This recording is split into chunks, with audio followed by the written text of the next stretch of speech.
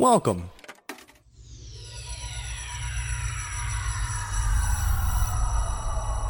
to Arcade Audio.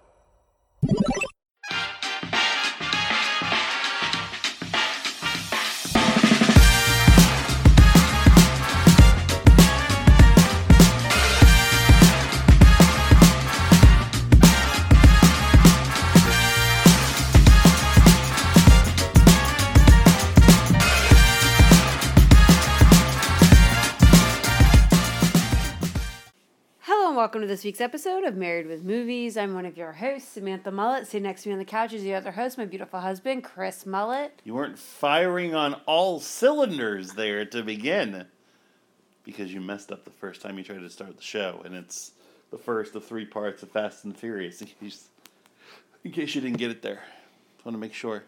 No, I got it. How many car puns can I do over these 3 Not episodes? as many swerves as I got for the series so far. Well, that technically counts as one as well, so just pretend that I said that. No.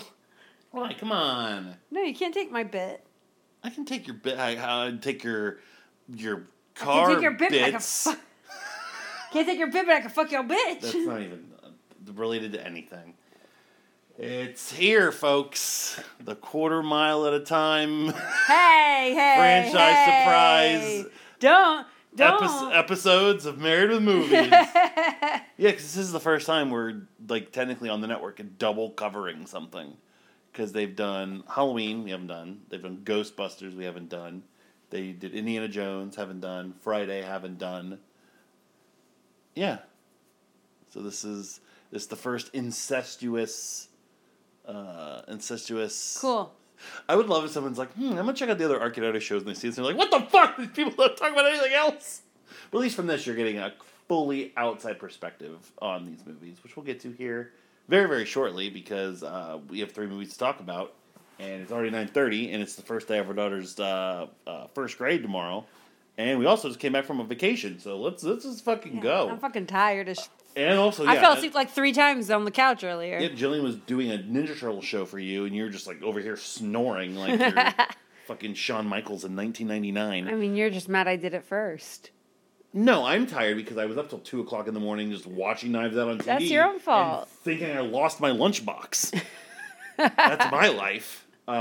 If you're new here, that sums it up. We're also married. We have a lot of movies, and we talk about those things. But we also talk about our lives and what's been going on in said lives. And we are coming back from a very, very awesome vacation that we had.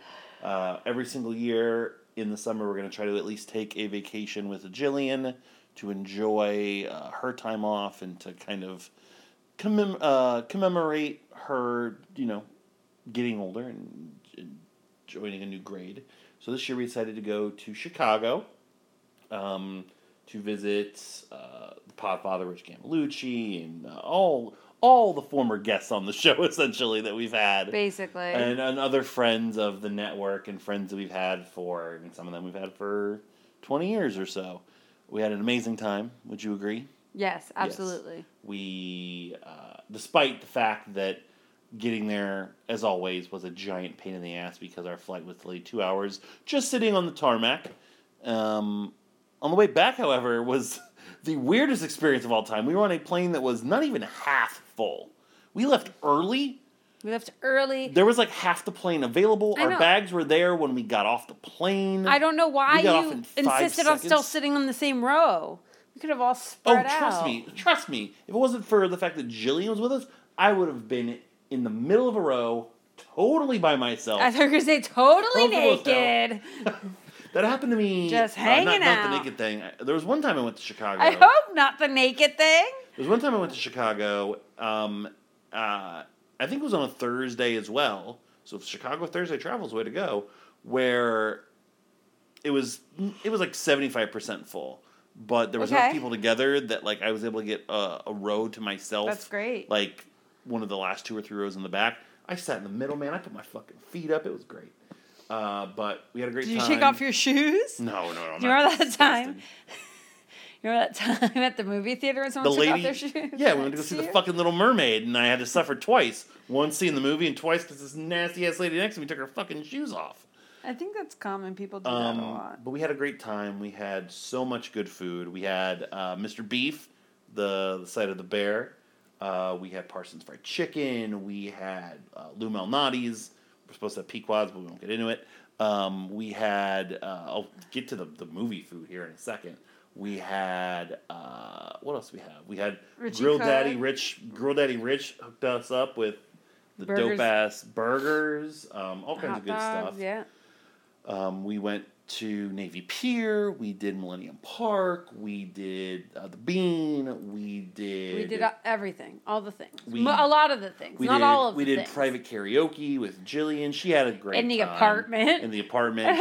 Shout out to that person who let us borrow their karaoke equipment, whose name I don't remember. Sarah.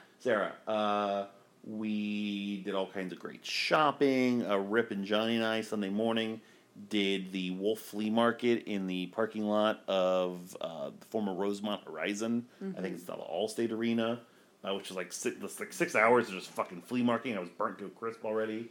Memories that Jillian will have forever. Memories we'll have forever, because we also just got good quality time with some of our best friends, playing games up late, in a constant, permanent state of relaxation. It was just great. Awesome. It was great. Thank you so much to Rip and Charlie for hosting us. Yes. Rip will probably never hear this because he asked if he should listen to these episodes. And I said, nah, just don't. He's behind anyway. And I'm like, I don't trust our opinions to not offend or affect you. He'll hate us. I have downloaded, because full disclosure, I never listened to those episodes. You're a fucking asshole. Of course. No, because... Getting on everybody's case for not listening to our shit when you don't listen to any of their stuff? Because I knew that one day, it was different. I'll listen to the Ghostbuster episodes because I've seen those movies before. So I already have my opinions on those movies. For these, I didn't want what they said to impact what I will say on the show. Once I've done this, I'm going to go back and listen to each one to see how they kind of match up. And we'll kind of trail that and track that as we go along. But while we were in Chicago, one of the last things we did was... we went to go see a movie because it was a big event for us on many different reasons.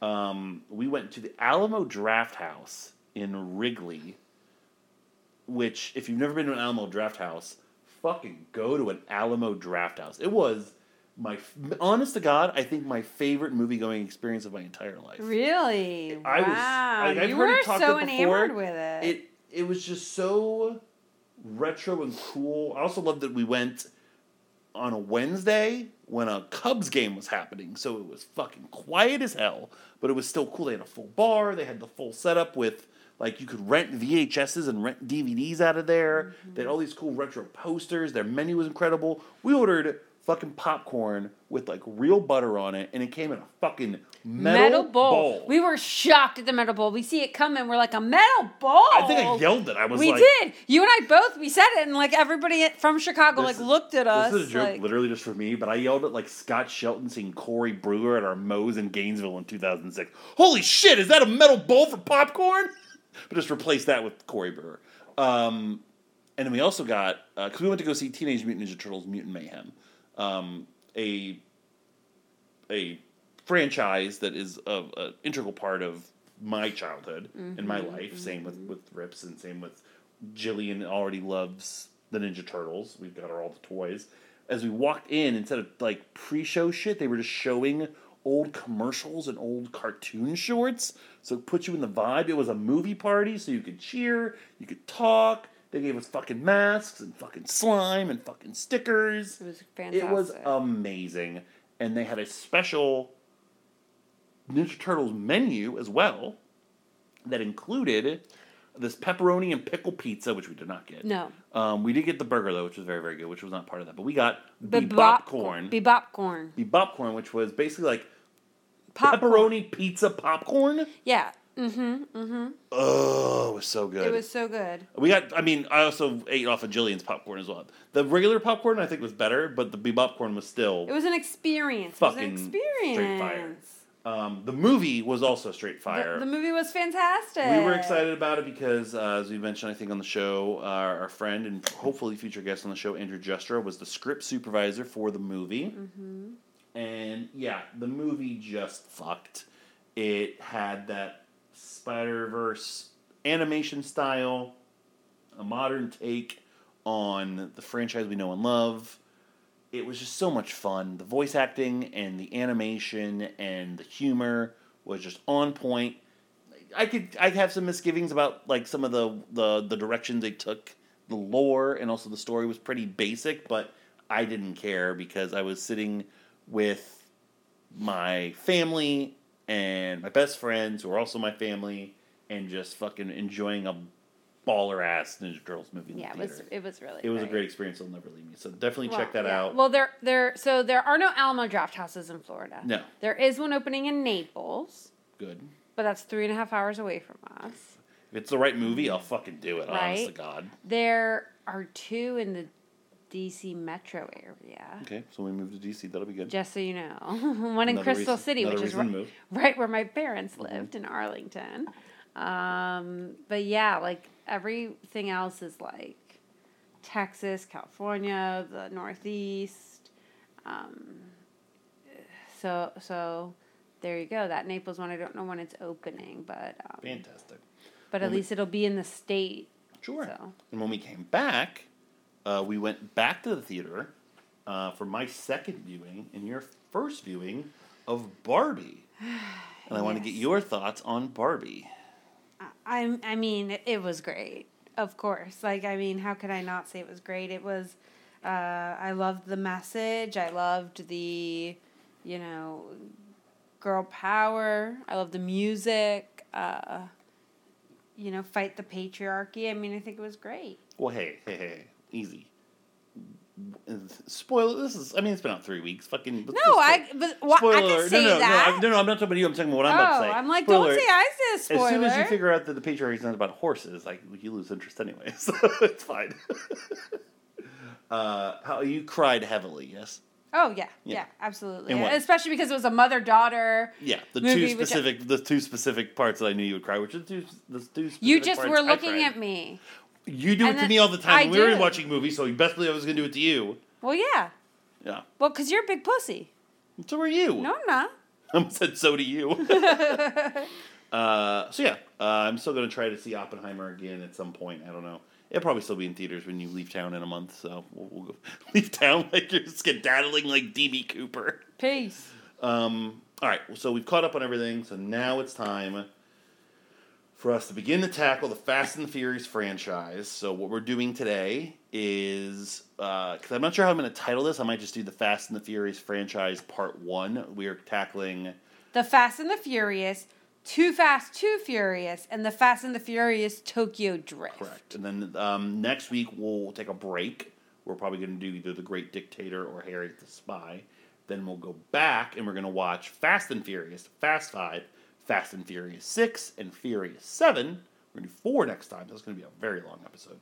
Then we'll do the other movie I didn't just mention, and then we'll tackle Fate of the Furious, Hobbs and Shaw, and F9. And I'm sure we'll have to fucking do FX or FX. It's out. So. Well, it's out, but I'm not going to do it like immediate because I'm not going to spend like $20 for it. So because I've Watch, we're gonna go to Target over the weekend. It's gonna be like $5. Well, then we'll do it. Because I'm holding the 7 movie collection, which I got on Black Friday, I think, for like $20. That's part of the reason that I got it. Because honestly, it's a big disclaimer over everything we're about to do today and over the next 2 or 3 episodes. I'm not a fucking car guy. I'm not a fucking... I just... My level of interest is minimal on this. And I have never seen any of these movies. I know what happens in all these movies because... Yeah, so do I! We'll get to it when we get to Tokyo Drift. I'm sure we'll get to it. I wrote it down, I think, on my notes. I did too! But I avoided them because I was like, I just don't... You didn't have an interest. It's fine. Yeah. So once it got to be like cheap, and also once like this came out, and Fast 5, Fast and Furious 6, and Furious 7 were like critically acclaimed. I was like, okay, well, maybe like, we gotta get on this roller coaster ride. Here are the first 3 movies. Right, exactly. So because we have the 7 movie collection, we don't really have the back of the box to read. We just have one sentence essentially each from each movie in the inset of the packaging. So who's reading 2? You are. I'm reading 2? Okay. So I will read The Fast and the Furious now. Los Angeles police officer Brian O'Connor, Paul Walker, must decide where his loyalties really lie when he befriends Dominic Toretto, Vin Diesel, and becomes enamored with the street racing world he's been sent undercover to destroy. Okay. So you will now read Too Fast, Too Furious. Hang on. Can I just point out also before you read, sorry. So this movie, 1 hour, 47 minutes. Too Fast, Too Furious, 1 hour, 48 minutes. Tokyo Drift, 1 hour, 45 minutes. You gotta love consistency like that. Absolutely. Oh shit, Fast and Furious is 1 hour, 47. Where does it? There it is, 2:12 for Fast and Furious. And then, then they're all over 2 hours. Oh, for Fast 5? Yeah. Yeah, that's when it starts. Okay. Yeah, when fucking Dwayne gets involved. You gotta add runtime for Dwayne. Mm-hmm. All right, so Too Fast, Too Furious. Ex-LAPD cop Brian O'Connor, Paul Walker, teams up with his ex-con friend Roman Pierce, Tyrese Gibson, and works with undercover U.S. Customs Service agent Monica Fuentes, Eva Mendes, to bring Miami-based drug lord Carter Verone, Cole Hauser, down. There's so many names. Know who all these people are. Jeez Louise. And then for Tokyo Drift, with convicted street racer Shane Boswell. That's Sean. Fuck. Oh. Sean Boswell, Lucas Black, tries to start a new life on the other side of the world. His obsession with racing sets him on a collision course with the Japanese underworld. Okay. This is a stupid one here. So here we are. Overall, let's just start with overall thoughts before we get into each individual movie. God, I have so much written down. Look, so you want to... I've got essays. What? I also was so mad because I somehow lost half of my notes for Tokyo Drift, and that was the one I was like really tuned into, so I was really upset. These are my notes for this movie. I just have them in one. Oh yeah, look, these are my notes for this movie. I had to keep the swerve counts separated. And then these are my counts for this. So let's just get it out. There's so many capital letters. I do all my swerves in all caps. So go ahead and just tell us. Draw my eye. Well, no. You tell me, which movie of the three do you think had the most swerves? Between 1, 2, and 3? 1, 2, and 3. Mm-hmm. Oh, man. And also, keep in consideration, swerves for cars and swerves for plot points. All right, hold on. So I have to No, I didn't. I didn't. I didn't actually do every swerve. What I'm going to say is, I think within 5 minutes of The Fast and the Furious, you were like, man, I can't do this shit. I did. I absolutely said that. I was like, I cannot keep up with this. And I was like, yeah. So I just added 10 for all right, some car swerves. Yeah. You know? I'm going to say... And I'm going to say that the first one has the most. No. Then it's Tokyo Drift. Yes. Yeah. So and Too Fast and Furious has the least, right? Yes. Yeah. Do you know how many, though? Range. Within 5. All right, so... Within 5, let's see. So can you give me the floor? Can you give me Too Fast, Too Furious? Too Fast, Too Furious, 81. You're insane. All right, hold on. Okay. All right, so you mean to tell me that when you're watching these movies, you are tabulating, I'm just going to guess now, for The Fast and for Tokyo Drift, 100 swerves? 94. But yeah. This is gross. You're gross. I said within 5. Damn it, I missed it. I know, you suck. What have your thoughts been thus far? So, look. Not terrible, Bob. Okay? It's kind of like... I like Point Break, too. You know what I mean? I like Point Break, so, you know? You know, our thoughts on, 7 times. Yeah, I think that's a perfect way to sum it up. Yeah, I think it kind of had a little bit of the Toy Story syndrome overall for a trilogy. What? For a trilogy, where we talked about this. The first one was, the story setup. Second one sucked. Toy Story 2 is one of the greatest animated movies of all time. It's my least favorite. Oh, no. Well, of the 3. I'm talking original trilogy. It is 100% on Rotten Tomatoes. It is... I did not like it as much as the first and the third. Dare you compare No, what I will agree with is the trajectory. Yes, that's of what the I three meant. movies. That's what I meant. I was trying to think of the word trajectory, and I couldn't think of it. Toy Story is a 10. Toy Story 2 is a 9.5. Toy Story 3 is a 10. These movies will not. I mean, they're not going to slash them in half. They're not going to be like that. I think that the first one did an okay job setting some groundwork for things. Did there need to be 9 sequels to this movie? I don't think so. So, I will disagree with you because of what I know about the fandom and about the series is that we're, in a couple movies, we are going to get to a point where we drastically pivot in terms of both tone and, like ideas. Like, we're going to go straight into almost a different genre of movie while still keeping the most fun part of these movies, which is, admittedly, very, very cool car races and cars, action sequences. Sure, absolutely. But it's going to be in a different genre. So I disagree with you because... Well, I don't know that. I'm saying... Sure. I'm saying watching them independently is the way I'm coming from If I were to sit and watch The Fast and the Furious in theaters in 2002 or 2001, whenever it was, I would have been like, all right, cool, I'm good with that. Yeah, I wouldn't have needed sequels. I don't necessarily feel like I needed a sequel after I saw the second one either, but... Well, and after the third one, they're like, well, we definitely don't need any more of these because that would kill the franchise for several years. But as you said, like now with how lauded the more recent ones have been, that then makes me kind of reconsider. But when I do this and I talk about this, I'm talking just about this and just about what I've seen.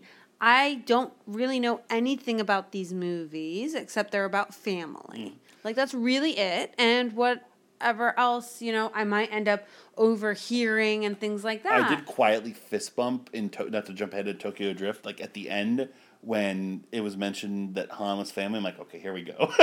Like what I know about this movie, it has begun. We're in the family talk. Yeah, we're in the family talk. Here's what I will say is on the whole, up to this point, nothing has been so bad that I'm like, really? I disagree. There's been a couple performances, a couple things. The second one definitely is dog shit. Okay, let's. The second one's not good. Okay, we're getting ahead of ourselves. Yeah, let's talk about the Fast and the Furious. So Fast and Furious. Fast and Furious. It sets up. The. Do you remember when this movie came out and like the buzz around it? Because no. So again, I was a 13-year-old girl. I was a 13-year-old boy, and I loved box office and movie numbers. So I remember like reading, Entertainment Weekly, my local newspapers, like summer preview and stuff, and everyone was earmarking this movie as like, the surprise hit of the summer is going to be the Fast and the Furious, because it's got like these young stars that have buzz, and it's about cars, and I was like, man, the thing's gonna fucking tank and suck. And then it made like $140 million. I'm like, oh shit, what the fuck do I know? Mm-hmm. And it became like a pop culture thing to the point where here we are still talking about it this day. But like, I never got what it was all about until I watched it. And I was like, no, and this, it's not even that. In this one, it is, like I said, it is a point break. Yeah, undercover cop. Infiltrates. Turns. Swerves. Yeah. Swerve. Yeah, I mean, a lot of tension. It is a product of the early 2000s. I was gonna say, I was like, this is like a late 90s movie. The soundtrack, and that's exactly what I was like. This soundtrack is the soundtrack was like, oh the god, this is gonna the worst 90s movie, 90s songs. And then also ever. So like the movie starts, and I'm like, I don't give a fuck about cars, but sure. The choreography of the action is good. No, yeah, the camera and the style, it just isn't for me but I can appreciate the look of it, how cool it was. I, kind of have a thing against street racing, more personal reasons. Yeah. It's totally preposterous, and it's a dirtbag culture that I hate. But and also one of my best friend's sisters almost died because of a street racer, and so but I can remove myself, yes, to watch the movie. absolutely. So I'm like, okay, sure, and then like in the span of 5 minutes after, I've resigned to be like, okay, well, this isn't going to be as bad as I thought it would be, and it's just not my cup of tea. We get like the early 2000s butt rock, and then a character dropping homophobic. Put your phone off, man. What the fuck? A homophobic F-bomb. Yep. And then you go right into Rollin' by Limp Bizkit, and I was like, this is exactly what I thought it was going to be. Absolutely, exactly what I thought. Exactly what I thought. And then we go into another race. And I'm like, I cannot wait for the story to start. Guys, and I also can't wait for the CGI and the effects to advance. Because this is a movie that I think I would like this movie more if it looked as good as Tokyo Drift does even 4 or 5 years later. Okay, I could agree with that. I mean, just a natural, and I'm assuming I think that's a natural escalation, a natural desire. And I also think the difference is I think this movie probably has the worst director of the three thus far. Yeah, I didn't think the director was great. I didn't think also like the talent on the cast was put to their full potential. Well, I agree and I disagree because I think that in this movie there is one person who is obviously swinging for the fences and hitting it. And all the rest of them are either doing the same, but that's just the level of skill they have, unfortunately, or they're just bad actors. So this director is Rob Cohen, so he would do... he would be basically tied to Vin Diesel after this because he also would do Triple X, which was Vin's own starring thing after this. The reason why he's not in Too Fast, Too Furious. He also did Dragon Heart the Skulls. Whereas Too Fast, Too Furious is preposterously directed by John Singleton, who was the youngest Best Director nominee ever for fucking Boys in the Hood. Yep. And then I'll take plenty of time for Tokyo Drift. Justin Lin, who would become the legacy director of this franchise, and who we've talked about on this podcast before, for Better Luck Tomorrow, which kind of ties into this. Yes, which technically we probably should have done these movies a lot sooner. I didn't know that at the time. If that's the case, honestly, didn't know it at the time. So we've broken every rule of this show. So we should just not do it again. Everything's a farce. You fucked up. Well, you fucked up. I'm sorry. You fucked up. So, the movie just kind of goes along. It just goes along. Jordana Brewster running around without a bra on the whole time. You're such a fucking catty woman. I'm not. It's the truth. Why do you have to point that out? It's fucking laid back California owning a fucking gas station deli culture, man. I don't know. Okay. Jordana Brewster is not my girl or my type at all. Cool. I don't know why I'm sticking up for her. I don't know either. Also, in my defense, didn't notice it until you said it. I was like, really? So why are you getting so mad? I don't Rewind know. the movie. Let's rewatch it. Because that's such a you thing where it's of course you're going to be able to point out that the girl... the sexy girl in the movie's not wearing a bra and you have to call her out on it. Fucking leave her alone. It was just a comment. Uh-huh. It was just a comment. What I do have in my notes, though, is wet t-shirts. 20 years ago, huh? Man, remember 20 years ago when you just put wet t-shirts in a movie and not worry about what the public was going to think about your perception of women? It was a simpler time. Did you... So what were your highlights of the movie? What was your favorite part of the movie, least favorite part of the movie? I did not...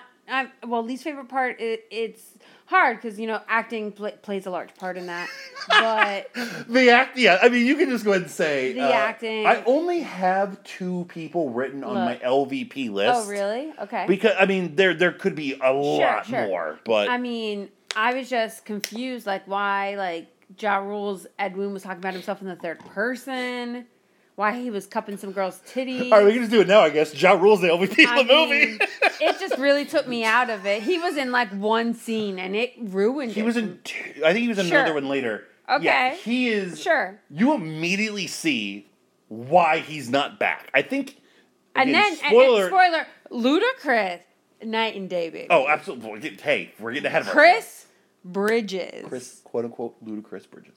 So, number one, I think Ja Rule like asked for so much more money to come back, and they're like, no. Well, and then I think he wanted like the part Tyrese had, but they're like, no, but you're already a character. You can't just be a different character. Why not? Oh man, am I gonna start doing? Am I allowed to do Ja Rule on the show? Okay, good. No, you're not.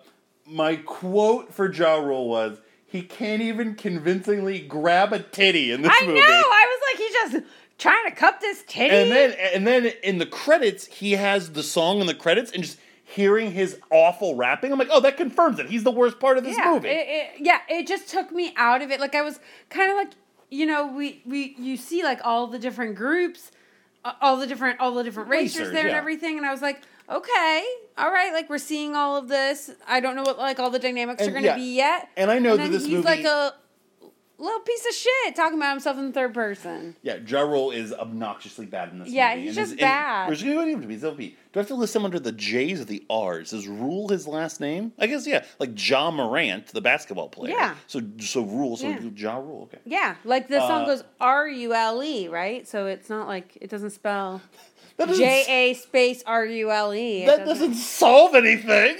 Yes, Rule. No, it doesn't. Yeah. So I didn't like that. On the flip side, though, in this movie, Ludacris is not in it, but when the Ho needle drop hits, I'm like in. I'm like, that's perfect needle drop for like them going to like the party. Yes. And doing whatever. That makes sense. I did. So also, I believe it's pointed out somewhere, maybe read it on Reddit or something, that because Ludacris' song is played like in the party of this movie, it means that in the Fast and the Furious like universe, Ludacris exists as a rapper, but Ludacris the actor is a different person in this world. So conceivably, Tej could meet Ludacris in the Fast and the Furious. Yeah. And now I want to see that. I think that's a F-12. The movie tries to be, I think, a little too clever for itself in that, like, because you figure it takes 40 minutes for like the reveal of Brian to actually be undercover. To like play out in the movie, and it happens thankfully because the movie was like lacking a structure to that point. But then it also immediately lacks energy because then you're kind of forced to live in this other world of who's gonna find out? What's he gonna do? Yeah, instead of being like just bukkake by Nas, you're now having to like be bukkake by Nas and not Nas the rapper, but Nas. Being bukkake by Nas is something totally different that I'm sure has happened to Khalees. We're getting way off topic here. I should have been tracking how many times Nas is seen, talked about. Like that might equal your sort of total. Yes.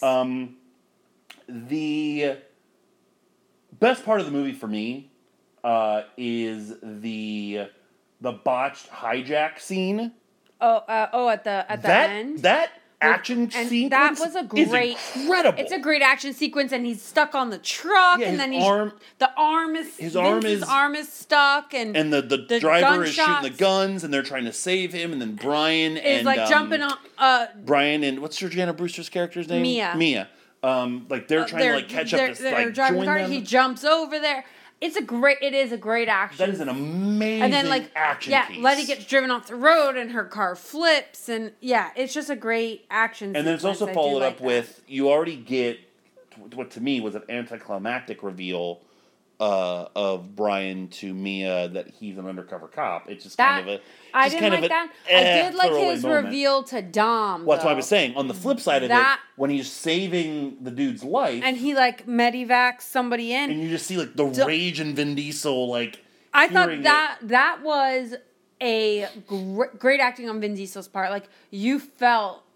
I was like, oh, that's exactly how I would have reacted in that situation. Look, if we already tackled one, let's tackle the other. I can't believe it, but Vin Diesel's the MVP of this movie. I honestly He's really good at this movie. I thought it was going to be Paul Walker. No. But Paul Walker has the charisma of a bag of chips. Exactly, and that's what I put here. I was like, there's a line in this movie about how Dom is like gravity. Yeah. And I felt like that's like what Vin Diesel, like he embodied that in this movie. He was very charismatic in this movie. Incredibly charismatic.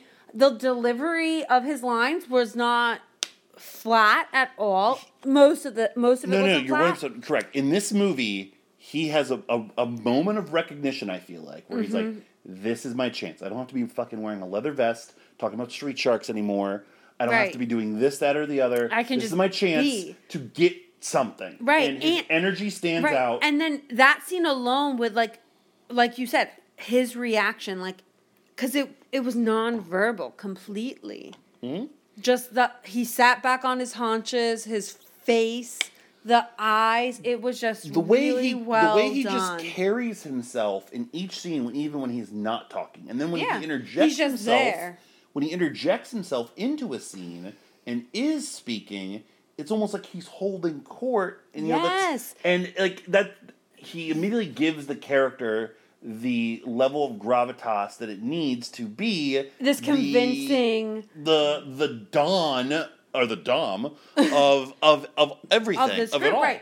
The party scene when they're in that house party and he does that whole thing with like his dominance, like he just comes in, he takes the beer, he starts like telling everybody, he's like, here, enjoy this beer. It's Vince's beer. Enjoy it. Like that was really good. And you see the chemistry that he's the one like putting in like 80% of the chemistry with everybody. With everybody, of course, and also everybody for the most part in the rest of the movie I think is not doing a great job acting, particularly Paul Walker. Paul Walker, the only times he kind of comes up is when he's kind of, him and Han and being able to nudge Vin and because Vin's giving him stuff to fucking do. Yeah. That party is good, and also that party is the first time where it's highlighted that family is the prevalent theme of this whole franchise. Right. Like nobody came for him, but I'm sure that by the end of this franchise, we'll probably end up giving Vin Diesel 3 of these LVP awards. But you best believe is insane. He might also get 3 MVPs at the same time. Who knows? I don't know. This is his only chance in this one because he's besides Tokyo Drift, he's not in 2 and he's in Tokyo Drift for like a minute. Yeah. So exactly. No, he's 100% the MVP of this movie.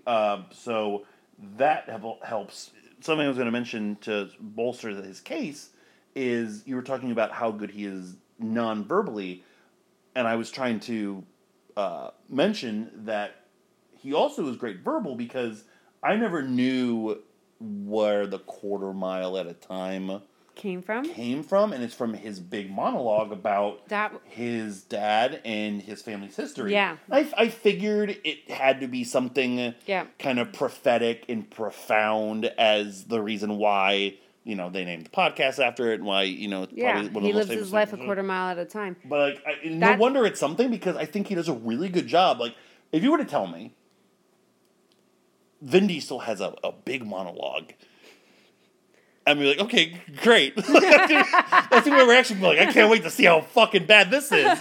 And as he starts it, I'm like kind of like smiling, snickering. Like you're like, because oh, God, honestly, up to that point, I'm like, at the point I'd written down his MVP, and I was like, I can't believe I'm writing this down. And I'm like, okay, well here he is. Here's where he's gonna blow it, Yeah. And he's doing it. I'm like, motherfucker, he's actually kind of cinching it. Yeah. Instead, no, that's a make or break moment for him, for the franchise. I feel like, and he kind of crushes it. And a lot was riding on hit.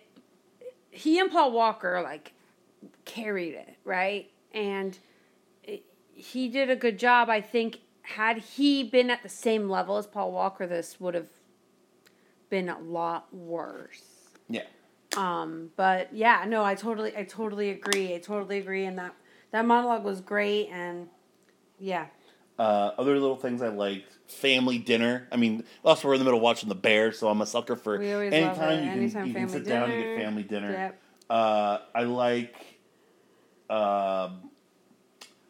So Jesse, who's kind of Jesse, the character on the spectrum, I guess you would consider. Yeah, he was almost my LVP. He was my other MVP as well. He was a nice LVP. LVP. Oh, I like Jesse. He was an MVP. Yeah, I like Jesse. I thought he was a nice, flawed character. Like, you figure the late '90s, early 2000s, they always had to have the part that was like the nerdy, expendable guy. Yeah. I liken him to Mouse in The Matrix, you know what I mean? Like, this guy's fucking dying because there's something kind of wrong with him, but he also is kind of endearing. So, like, when he gets gunned down, and then there's the race to, find Tran and, get revenge, It's so fucking frenetic. It's so spastic.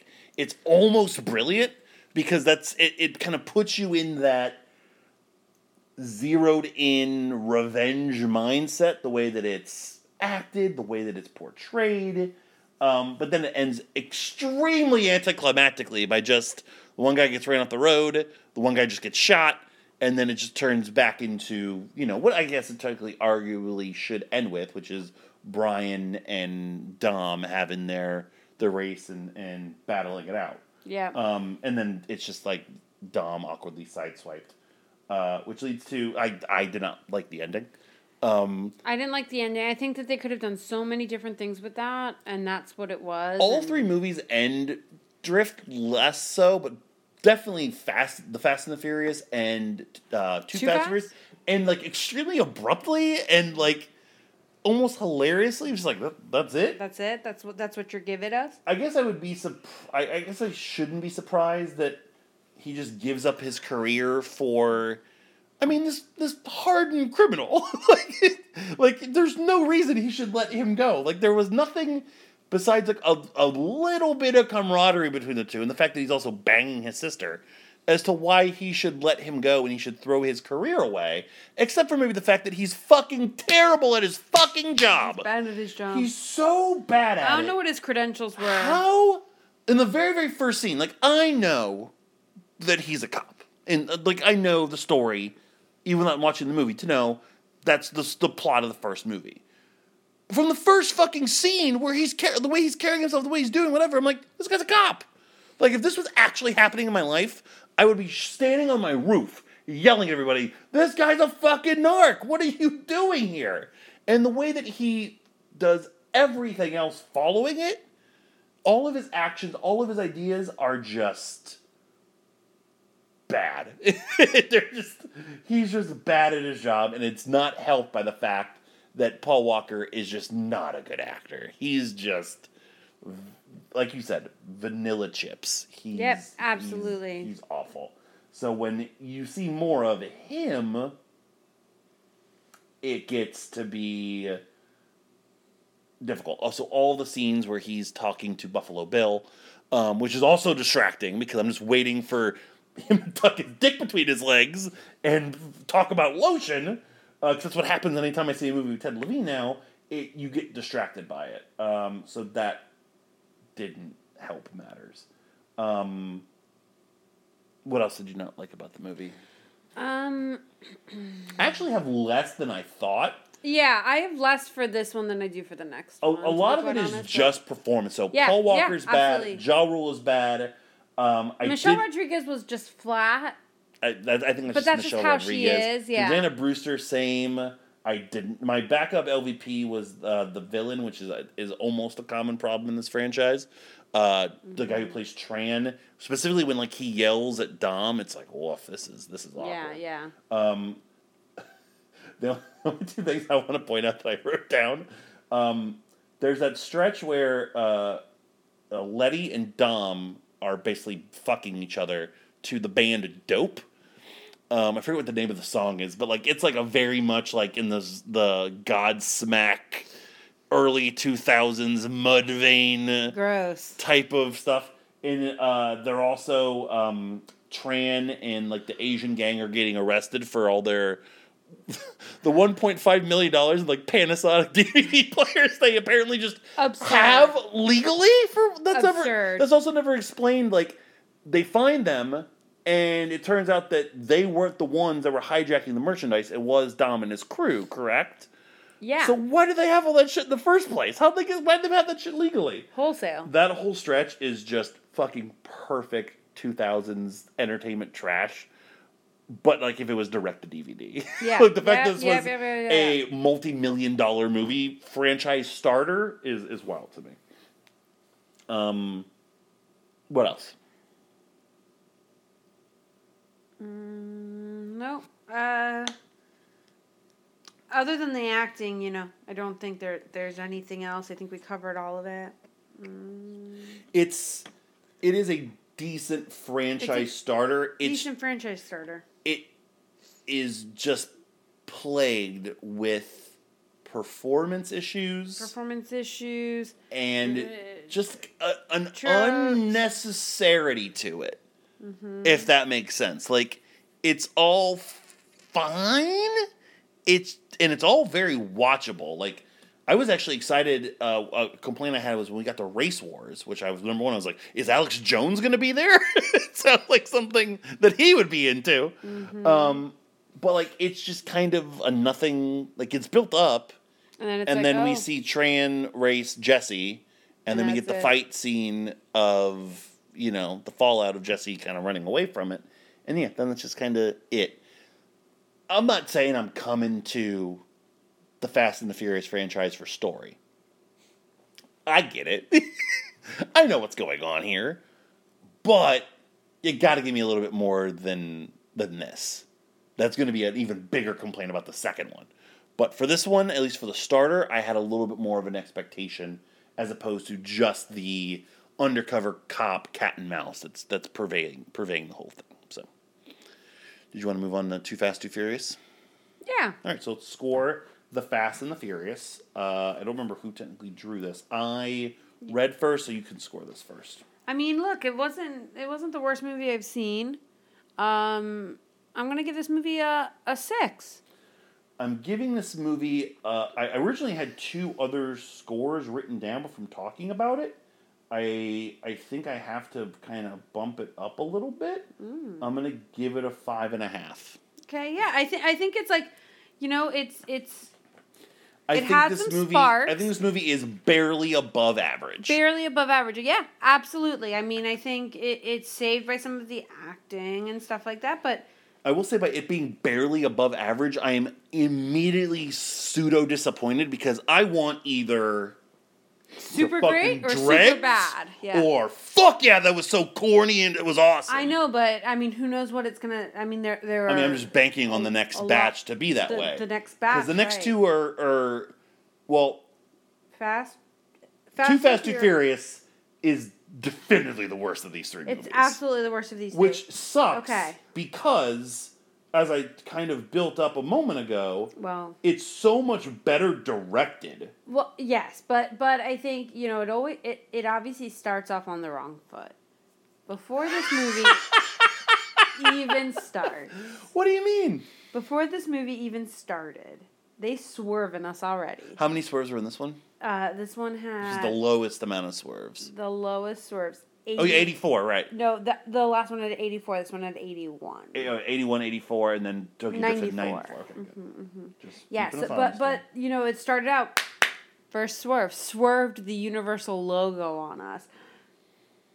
I don't think I've never wanted to be ever heard you react like that ever before. I've never wanted to be a video podcast so bad, so I mean, we just got back on Spotify with like all of our access, but I would totally, if we were a video podcast, risk it all just to be like, just look at this.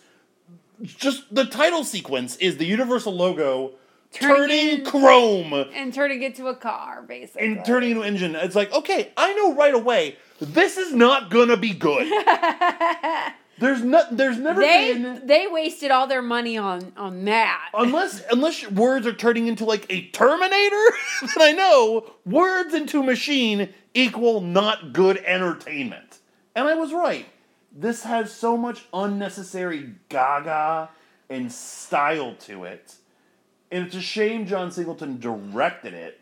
But it's also a good thing because I like the way he kind of puts you in the car and puts you in the action in a unique way. Yeah. But then everything I was complaining about, like some of the spasticness and some of the frenetic energy that certain scenes of the first one have, this one has in just alarming spades. And then from there, it's just devoid of that central figure, like Vin Diesel, because bring it home. The only person who comes back is Paul Walker. Is Paul Walker. And also, can I give a shout out to Bilkins? Oh, and Bilkins, right. You recognize that actor? Well, I know one of the 2 things you won't recognize him from. I recognize him from Major League back in the minors. He's Pops, the first baseman. But you recognize that actor from something else? Don't look him up. Don't look him up. No, I don't. He plays Michael Jordan's dad in Space Jam in the first scene. Ah. That's who that is. He's great. He's fun. So those are only two, and you're then you have all these new characters, new setting. They down in Miami. Yep. Which means I already don't like it. But okay, so I grew up in Miami, right? And I think I've talked to you before about some of my experiences with, movies that were set in Miami. Yep. How I vividly remember, they shut down the Causeway because they were filming Bad Boys. Mm-hmm. I didn't know that they were also filming this. And I think that's all I need to say about it. They were doing it concurrently at the same time. I had no idea. It's not like Bad Boys is not my genre. They're both not my genre, right? Yeah. I'm not the target audience for either of these movies, but I remember Bad Boys being filmed. I don't remember Too Fast, Too Furious. Nobody said anything about that. That says it all. It does. This movie is fucking preposterous. It's just wild. It's so wild. They make up things and pass them off as reality. Like, they have this harpoon gun, and they're shooting it at cars and electrifying the cars. I do think that actually somewhat exists. It doesn't exist! How do you know? It doesn't exist because they would have used it on OJ when he was running down the thing. They would have used it on all of these other car chases. That was... That was 10 years prior. Ooh, I'm seeing spots. Oh, God. Did you just kill me? The last words you said were about Too Fast, Too Furious. Quick, say something else. I cannot die because of OJ. I think I'm okay. That's not the first time I've seen that. Probably in a movie. So if it's happened in multiple movies... It does not exist, Echo. Chris. Do harpoons that can shock your car exist?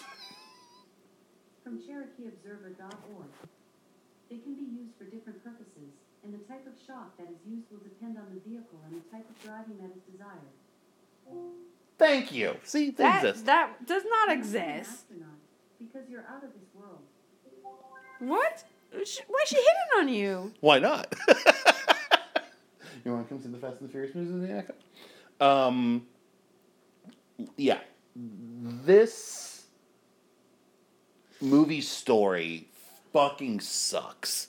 So you're just dropped in on Brian kind of living on the lam, making his money in Miami, doing street races, his befriended Ludacris, racing all this random girl and this random Hispanic guy and fucking that Michael Ealy, and he gets discovered, and they're like, well, we'll give you a clean slate if you go basic undercover again to be a driver and stop this drug money runner. laundering, whatever, right? And he chooses another person who he's technically betrayed, although this one actually went to jail from his childhood, which is Tyrese's character, Roman Pierce.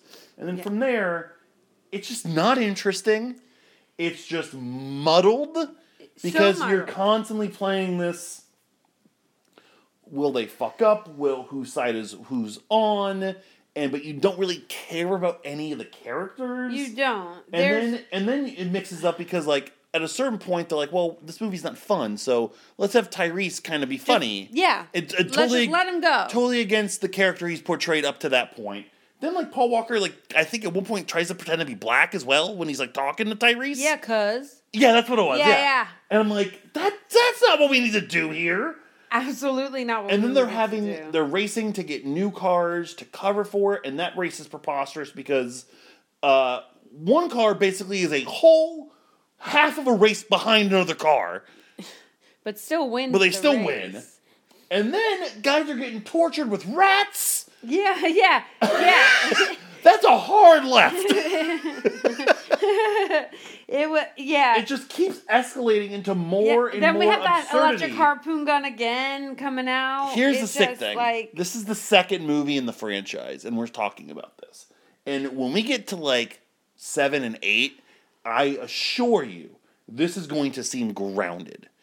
Now, it's going to be different because this is absurd, but it's still kind of taking itself too seriously, which is why it doesn't work.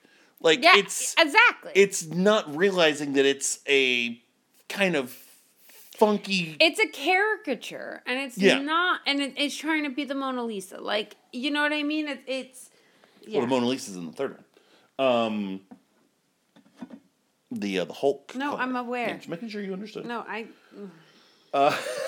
So yeah, that's ultimately what hurts this movie. Are there fine touches and pieces? Yeah, I liked in the opening race the bridge going up and kind of how that was cool. That was cool. I liked some of the characters that they introduced.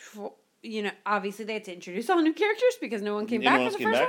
I liked two of the new characters. Yeah, I liked some of the new characters. You know, I liked kind of like the play, playing off of each other that they did and stuff. But the action scenes are still fine. The scene where what's his name, Carter Verone? Is that his name? Yes, Carter Verone. When he basically is like sending the racers out on like their little mission to get the job. That action scene is fine because you know you get a little bit of the wacky races element of all these different racers going out for one goal. Yep. One guy just flat out gets rolled over by a semi truck. Like I was gonna say that guy ain't gonna be in any other Fast and Furious movies, but I said he ain't gonna be in Fast and Furious. Guarantee you he will probably be back. I think he was back in another scene. And then, but like in this movie already, like the relationship between Brian and Roman, like when they were knockout, drag out fighting in the dirt. Not even 10 minutes earlier, and they're already now like chummy, laughing, happy, like having it up without having their full blown reunion yet. And then also, like the whole mess of James Remar's character and the custom agents and the cops getting involved. It just made it so unnecessarily messy. Yes, there were bad. Way too many things going on. I couldn't keep straight. Like, okay. Why, like, is this guy working for Bilkent? Like, what's that relationship with the cops and everything? Like, why are they messing up the investigation? Like, who is this person and who's this girl and who are these people? There was just so many things going on, and I just, it was hard to track, but... So by the time it gets to the end of the movie, I'm largely checked out because Tyrese just keeps saying fake Spanish. Ejectocito!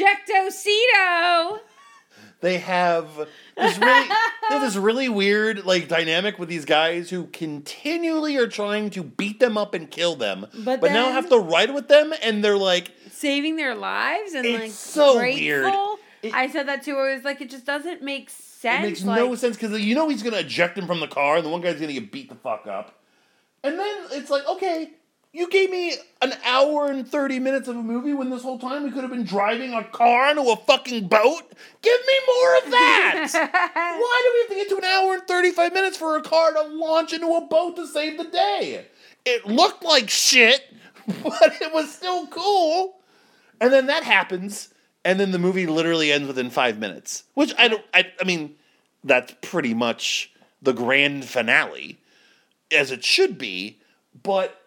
It's such a wet fart at the ending of, like, they're literally treating the villain with the paramedics within talking distance to him, just shouting taunts, and everyone kind of makes good, Bilkins, you're okay, and Brian, who's totally forgot about Mia, the love of his life, hitting on Eva Mendes, which I get it.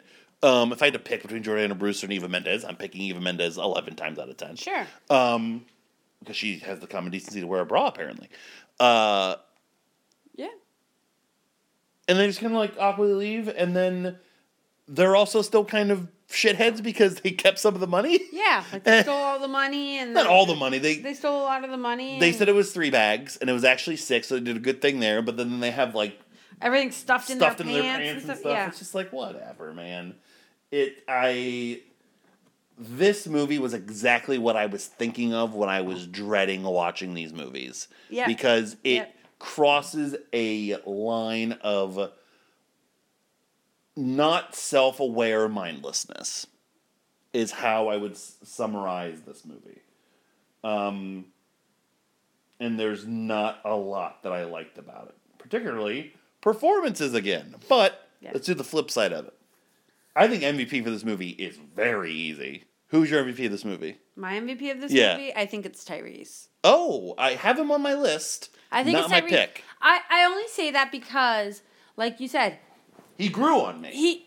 He's that serious character, and then they let him do the comedy. I think that I enjoyed the movie more when he was able to let loose and do those comedy scenes and I agree. Bring that humor. I think that it was very much needed. I think he was kind of that one that had the chemistry with the others, when he interacted with them. He was once again doing the heavy lifting in the compared romance compared to Paul Walker. Yeah. Compared to Paul Walker, exactly. And so I liked him, but I also think just say it. Who? Ludacris. Ludacris is so fucking naturally charismatic and gifted as just being himself. He's himself. While being a character in a movie. It's amazing. It's amazing. Yeah. He's so fucking good in this movie. And I was assuming in the first scene, I was like, okay, Ja Rule said no. So they got Ludacris. And I was like, that's a trade up. That's a tick mark in the win column here. And then he's continually through the movie as just a solid dude. He is. He's great. He, to me, the thing that I wrote Tyrese down with the caveat that he grew on me because initially I'm so excited about Ludacris. The earlier scenes with Roman Pierce are very monotonous. They are because bemoaning. I think that they had him in that box, and then when they let him go, and that's not him. That gave me bad flashbacks to another John Singleton movie with Tyrese, Baby Boy, that I saw in theaters with my parents, which is still one of the most awkward moments of my entire life. You sat between them? Doesn't he have a sex scene in that movie? There is a graphic sex scene in that movie that I got up and went to the bathroom. Jerk one out? Because because I was like, I don't want to sit in between my parents as a 15-year-old boy. Because height of me being like, I like films. So I saw Boys in the Hood, probably on cable, and was like, this movie's great. And seeing John Singleton have another movie come out, and it getting all the buzz and publicity, I was like, can we go see this movie? And my parents were like, sure. So they took me, instead of what they would do very soon afterwards. Actually might have been the last time. We went to an R-rated movie I wanted to see together, and we went back to Florida. They're like, no, we'll just buy you a ticket, and we'll go see Bringing Down the House. And there's a graphic sex scene in Baby Boy where it's not Nia Long. I forget who the actress is. It actually might be Taraji P. Henson. I don't know. It's her and Tyrese, and she's she's calling him Big Daddy Dick. And I'm like, I gotta go get a drink. But in that movie, Tyrese is good, but he's not fucking Ice Cube or Cuba Gooding Jr. Or Morris Chestnut or anybody else in Boys in the Hood. So that early part reminded me of the worst parts of Baby Boy. Whereas Ludacris, to me, is through and through just a positive light. Yeah. And he carries a lot of the good parts of the movie just by being this engaged, entertaining person to watch. So that would be my vote. I think. I agree with you. I think the Tyrese stuff early on cost it. He's a solid number 2. It's a good point. If I'm not mistaken, hold on. This is Ludacris' second MVP. I think it is. What other movie did we? I can't remember if he's in MVP Crash. For Crash I think he is. Can you check the list? Sure. Give me 1 second. Let me pull it up. I don't have him on my list, but maybe I put him under Bridges. Hold on. I wouldn't have done that. I would have said Ludacris. Well, no. What was he billed as, though? I think he was just billed as Ludacris. Well, because in this, he's Chris Ludacris Bridges. And I think in Crash, he's Michael Pena was the MVP. Oh, that's a travesty. Because, you know why? Because of the cape scene. Yeah. That's why it was. It should have been Ludacris. All right, so Ludacris gets his first MVP. I think he was... I was very excited to add Ludacris to this multi-time MVP list. And we still might throughout this franchise. We don't know. LVP. Jesus Christ, there's so many in this. Let's just go ahead and address it now. I don't think Paul Walker is ever going to win either one of these. Rest in peace, buddy. just because there's always 3 or 4 people somehow worse than him in what he's got going on. I will say, this movie, the first one didn't do it, but this one made me a little uncomfortable with a couple of the driving scenes of him, based on what we know now and like how it happened. Like, a couple of times he says something or things pan out, I was like, ooh, that hasn't aged well. Like, art imitates life. Well, and that's a drawback to me, having never seen this movie without having that knowledge. Right. I'm always going to have those little moments when those things happen. Yeah. But they're never as uncomfortable as his acting, so it's fine. I have 3 people written down for LVP. There is one I think that should be a fucking slam dunk. But I will say the 2 that I don't think it is, and then we could probably say the LVP together. Okay. I wasn't a big fan of Devon Aoki, Suki. I thought that I liked the character. I like the character. But I don't think that she's not an actress. Did enough. Right. Like, yeah. All of her line deliveries were pretty painful. Were painful. I didn't even like how she was driving the car. Like... She wasn't believable. She wasn't believable. I believed like the anime thing that went more than I believed her going Very true. You know what I mean? Yeah. So no, I agree with that, but I did like the character, the concept of that character. Absolutely. I really liked. Absolutely. On the absolute flip side of that, James Remar, who is like probably the best actor in the movie, is overacting to the hilt in this movie. And it sucks because he's a great, very, very bit part in Oppenheimer, because of course he does. So does Devon Aoki, for that matter. Totally kidding. Oh, Jesus Christ, I didn't mean to imply what I was implying there. Jesus Christ. You're an asshole. I totally did not mean what is implied there. I am so sorry. You're an asshole. Yeah, he's just overacting to the fucking hilt. It's every single time in this movie and in the first movie, we have to go to the police scenes. I'm just not in it. I'm not in it, and it's I because just didn't, of the actors that are in them. It was super manic. Yeah, his portrayal, and I just didn't like it. It was That said, it's still not him. Who's the LVP of the movie, Samantha? Say it's Cole Hauser. Cole Hauser. Is maybe awful. One of the worst villains I have ever seen in a movie. He was really bad, and and there was a lot of I'm kind of glad that there was it. I think for the most part there was always the scenes were always with him, Paul Walker, and someone else. He was always in. Eva Mendes was always there. Yeah, so I'm kind of glad for that, because it's like I don't know what I would have done. It's like Vanilla talking to Vanilla. Like, he was just so miscast, not believable, not compelling, not scary. Compelling. He couldn't even fucking put a cigarette in his mouth without looking foolish. Yeah, cigar. Well, like when he's soaking a cigar, this is going to be crass. It looks like he's trying to suck a dick. Yeah, but I just I pray. So there are a few little pockets of things that I don't know, because I do know that so many characters reappear or get reimagined or exist in this universe, right? Or like characters, family members. Like I know in Fast X, Jason Momoa's character is supposed to be the son of a character that gets killed at some point in another movie. I don't think we've met that character yet. Well, what the fuck, man? Well, because it's in the fucking trailers.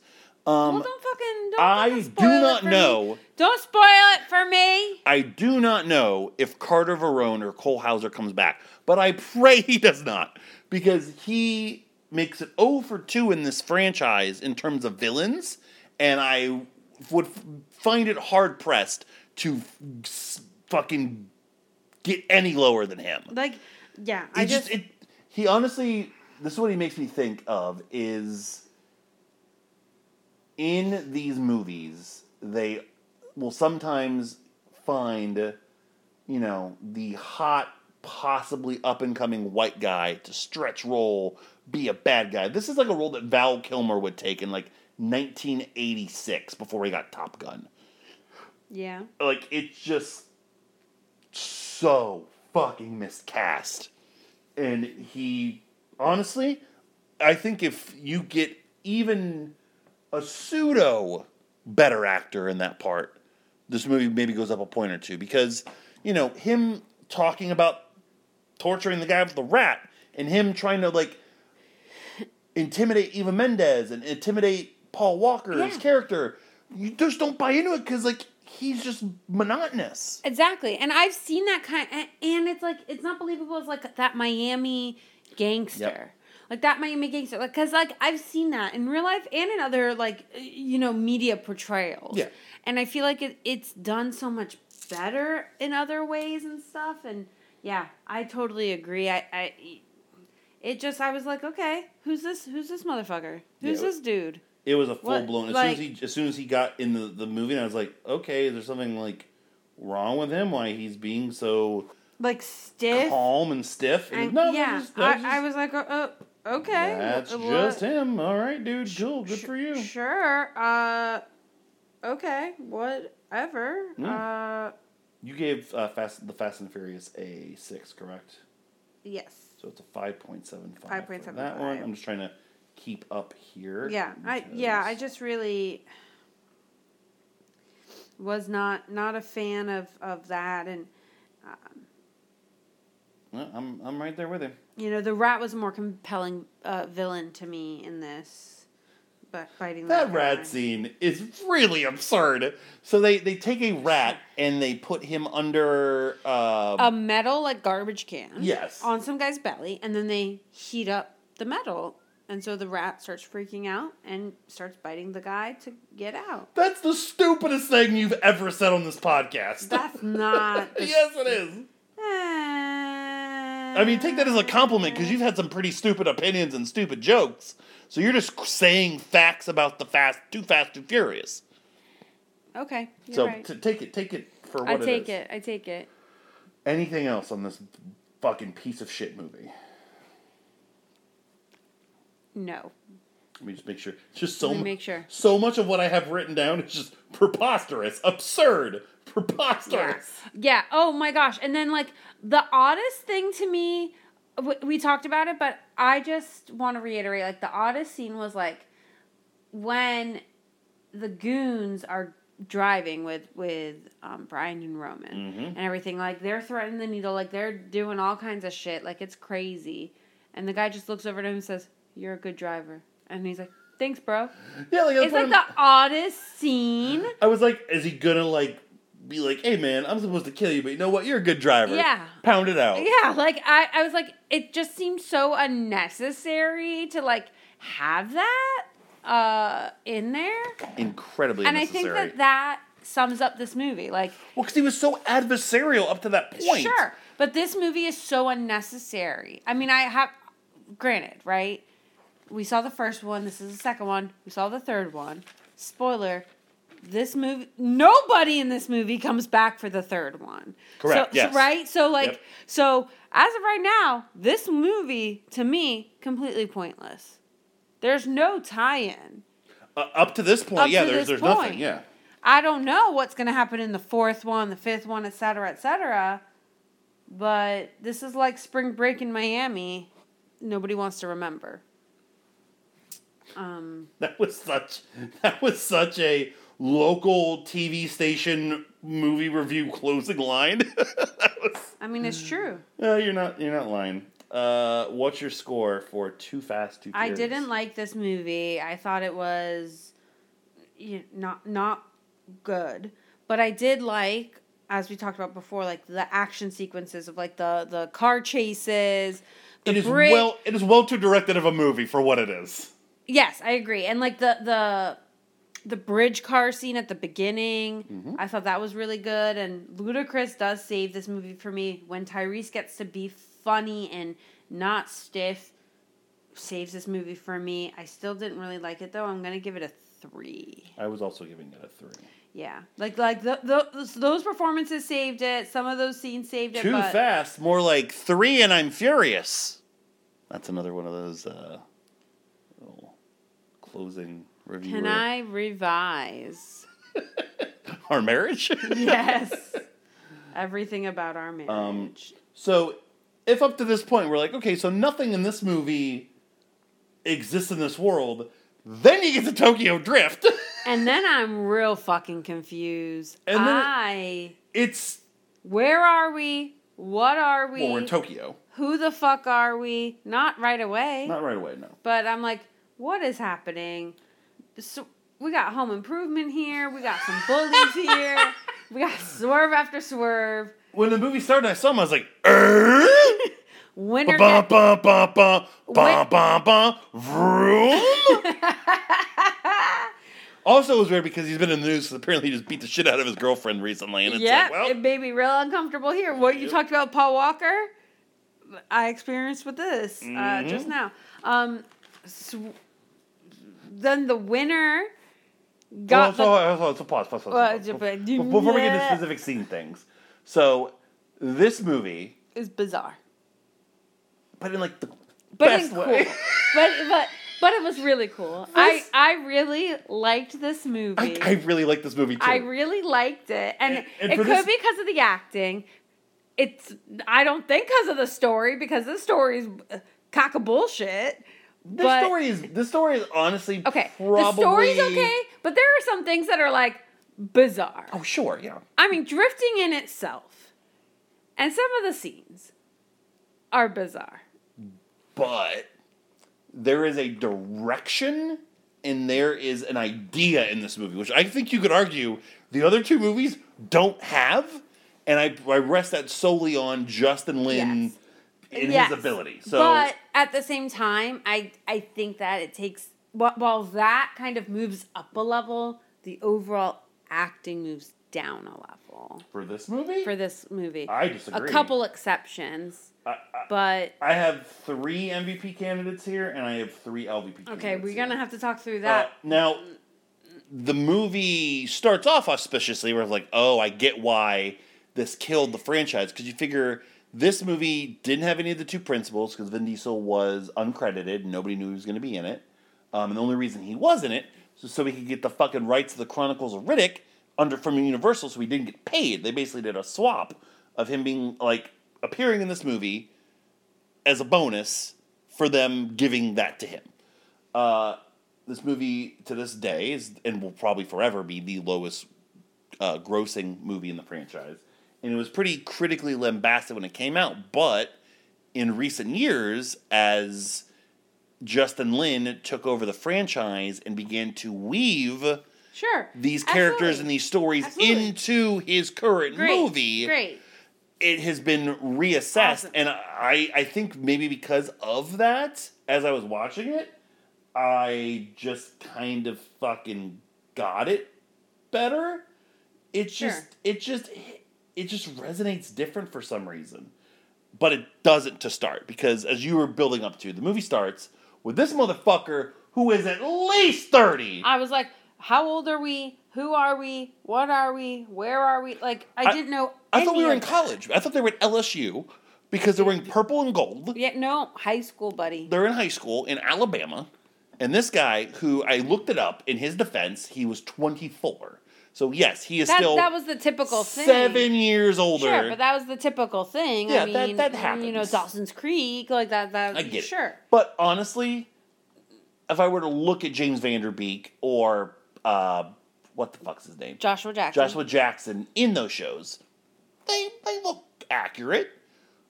Lucas Black looks like he's got 6 kids in this movie. Well, and Zachary Ty Bryan does too. I see. So I think that's one of those Mandela effect things where I just am so used to seeing him as a kid. Right. Same thing with Bow Wow. I think Bow Wow is probably age appropriate because you figure Bow Wow and like Mike. That was another swerve, man.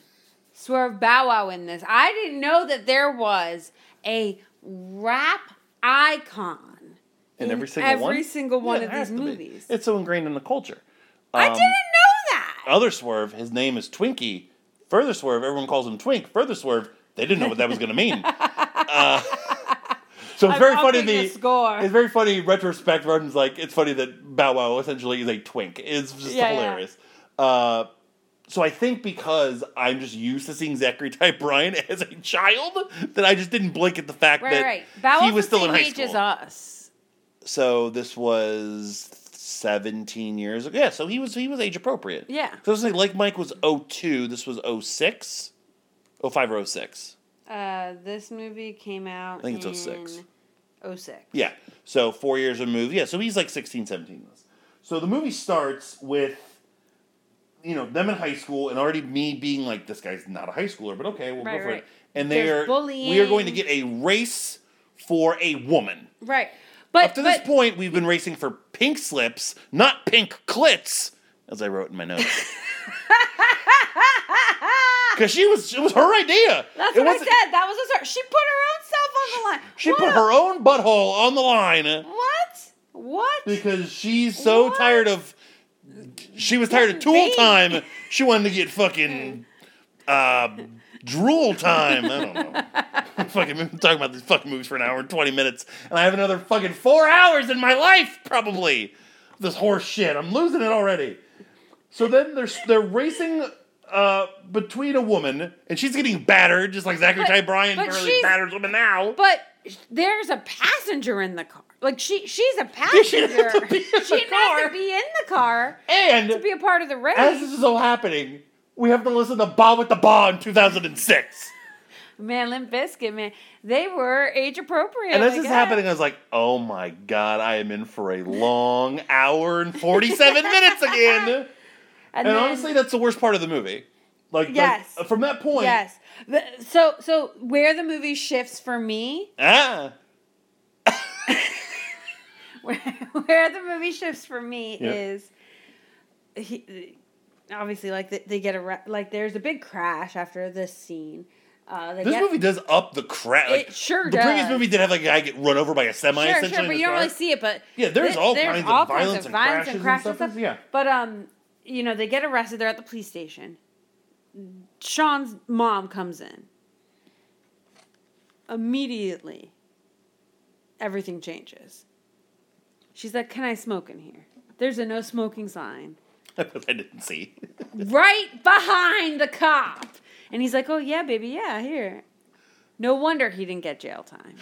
No wonder he acts the way that he does. No wonder he acts the way he does. Every time he gets arrested, his mom blows the cop that arrests him. Well, because the line was, I'm sure that there's something we can do. Can I smoke in here? And he's like, oh, yeah. And there's a no smoking sign over his shoulder. So I thought this was going to take a big swerve into this is porn? Pornography-esque. But then, so that happens. Boom, he gets sent off to Japan. Fast and the Furious Tokyo dick. For whatever reason. Well, because his dad is in the military over there. He's not yet 18. I'm like, this motherfucker's at least 30 years old. So I have to ask. Again. So he goes to Japan. He doesn't speak a word of Japanese. Then all of a sudden he speaks a lot of Japanese. He learned it, picked up on it. Well, wearing those dumbass shoes. Spain. So he meets his dad. And his dad, when he gets there, has like a prostitute in the house. Was she a prostitute? Or was she just like... Did you see her any other point in the movie? Fair point. Did I see any of the women? I think they're all prostitutes. She could have been a model. I don't know. Was it also implied that she was getting beaten by him? Because she had like a shiner or like a black eye, I thought. No. Now, granted, if she's a prostitute, that could come from anybody. No, she didn't. But, no, I think I guess I just missed. She just had bad makeup shadow then. Or something. Yeah. Okay. I want to be sure. I was like, why is he getting sent with this skeezy dad? This guy's no better than his whore of a mother. I don't know. All right. Then dude gets lost on the train. Well, all right.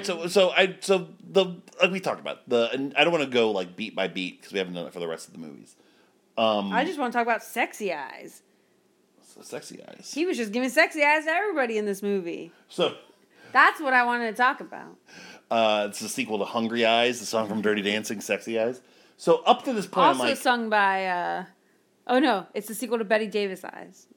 What is this? I don't know what the fuck you're talking about. Up to this point, I'm like, man, this is we're getting worse, and we have so many more of these to go. But then the movie takes an interesting like little turn. Didn't put its blinker on though.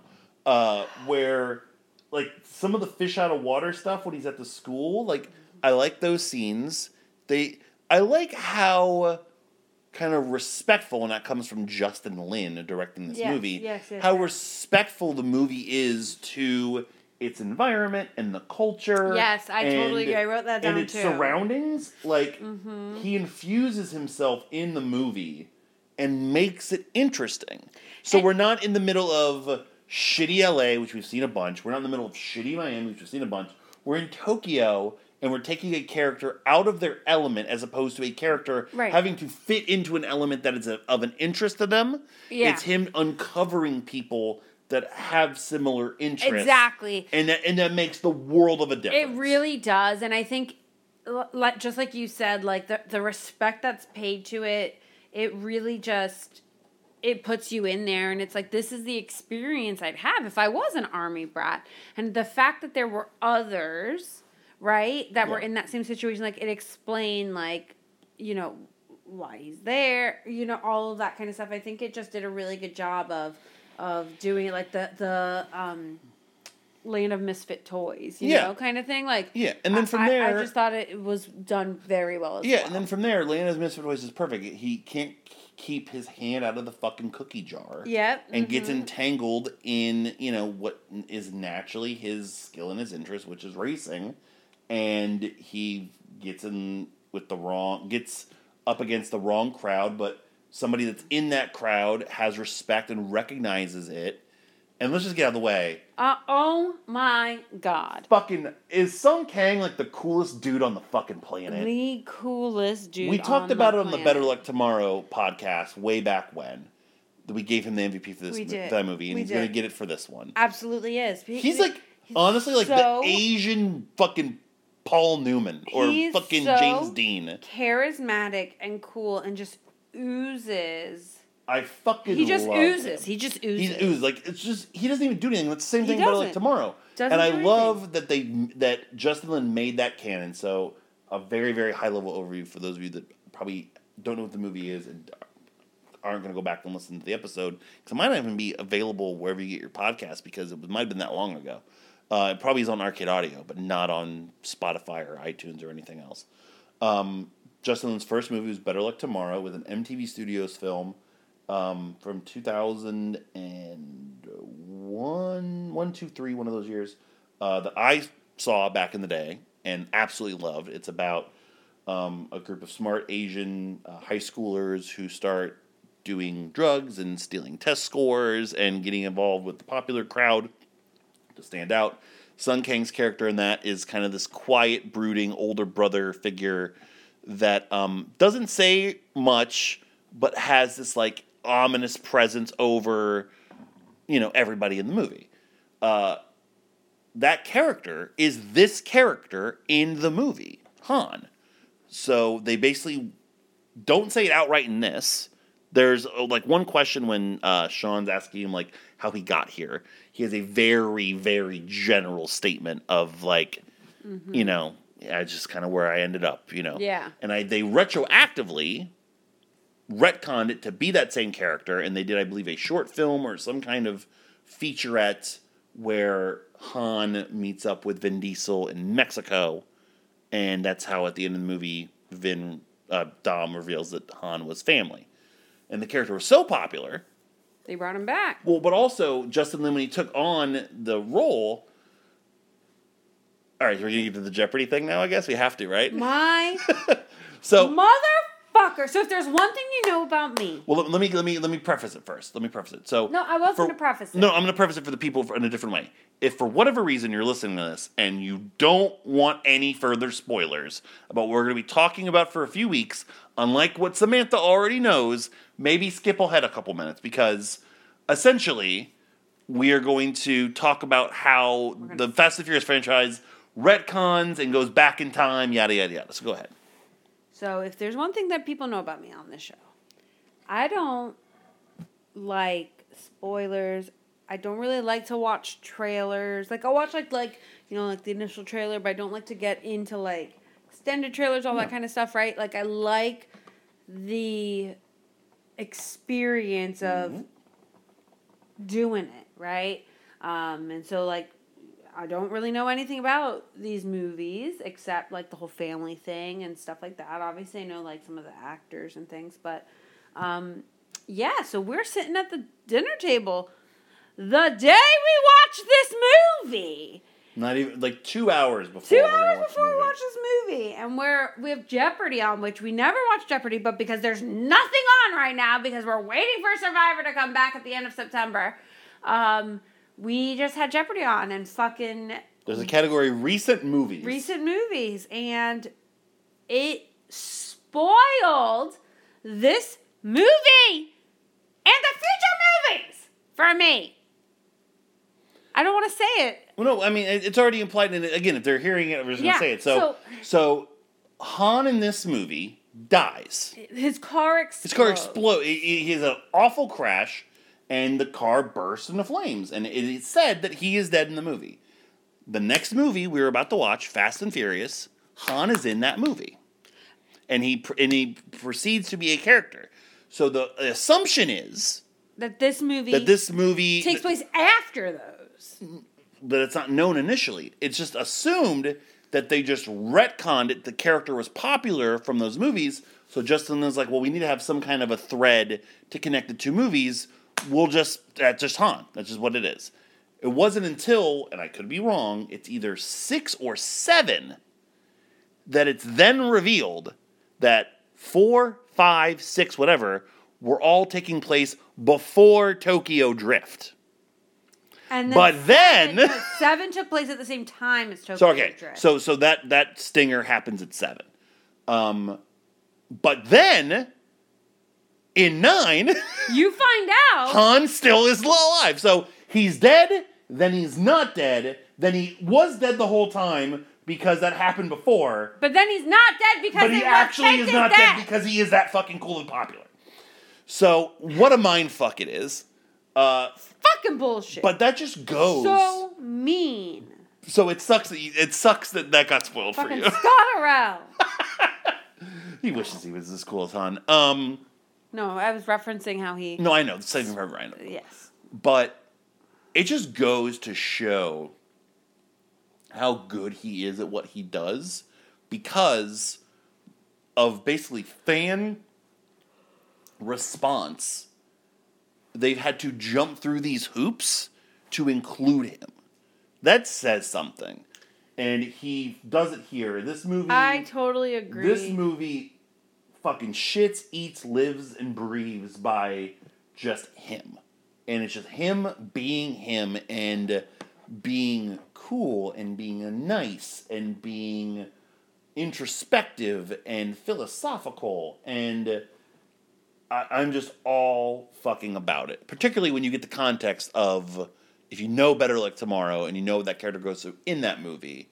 It is weird because in Better Luck Tomorrow, his brother is played by Jason Tobin, who is in this movie as a different character. He's like the British, not the blonde-haired guy that's part of DK's crew, the other kind of like mop top Liverpool looking dude. Yeah. So that's a little weird, but he goes through so much with his brother in that first movie for him to get to this point and be where he is really, really cool to see. So he's the MVP of the movie by far, and that's where the movie takes off, is him kind of trying to teach Sean the ropes of drifting after losing the initial race. And getting and then just giving him this world beat out of his car. Yep, and making him go on these like errands and like working for him and taking him in because he doesn't want to stay with his dad. His dad's enforcing all these rules on his lifestyle, and he's bringing him to all these models that are definitely having sex with him, but he's underage, and he's telling them they're underage, but we'll just ignore that part. Even though he's obviously 25 years old,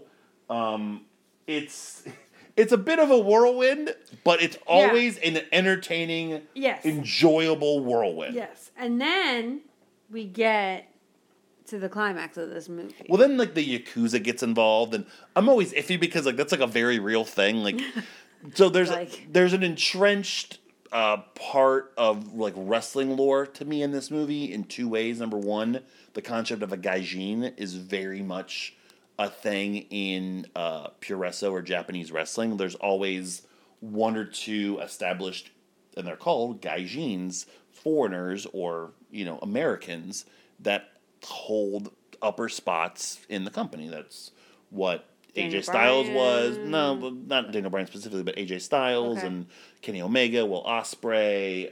Not Americans, but, Caucasians, if you will. Sure. Back in the day, it was Vader and Bam Bam Bigelow and Bruiser Brody. So for it being like almost kind of like a central theme of the movie of like outsiders in a world, switching and changing things up was kind of weird. But also, the Yakuza was also very influential in Japanese wrestling for decades. And there was once a famous wrestling story where in WWE, Tajiri was going to have a group that was very, very veiled Yakuza. And they had like a name for it that like kind of existed. And Tajiri's like, absolutely not. And Vince is like, why? And he's like, because we will get killed. Oh my It's gosh, really? we have to delete these overtones because the Yakuza will fucking find out and will come and get us. Yeah. So that was interesting. But like when it gets heavy in that stuff, I get a little indifferent on the movie. But then it pulls me back in when like the shit kind of hits the fan. And it basically just hits the fan because Sean is just a fucking crazy person and just can't help himself. Yep. With this girl, Neela, and they have this go off the rails. Yeah, the movie goes off the rails a little bit, but then it pulls it right back.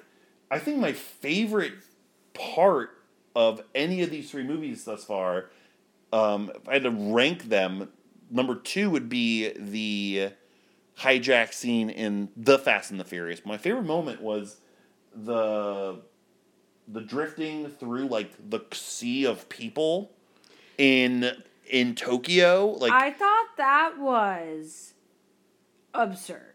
Oh, I thought that was amazing. It was absurd, of course, but like that's what I'm talking about. Conceptually absurd. The right conceptually absurd that exactly was what I want from this franchise.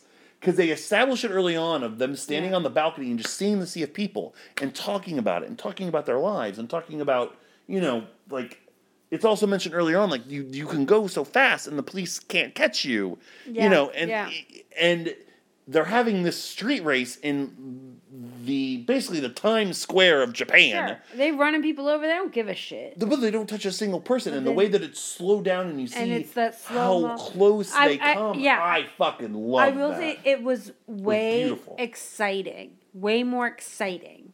The races and all of that, they're just... It's just a cooler style of car and racing. Yeah, especially compared to the last one. Oh, yeah. Well, because the last one only really had 2 races. So let's break it down. The first movie had how many races?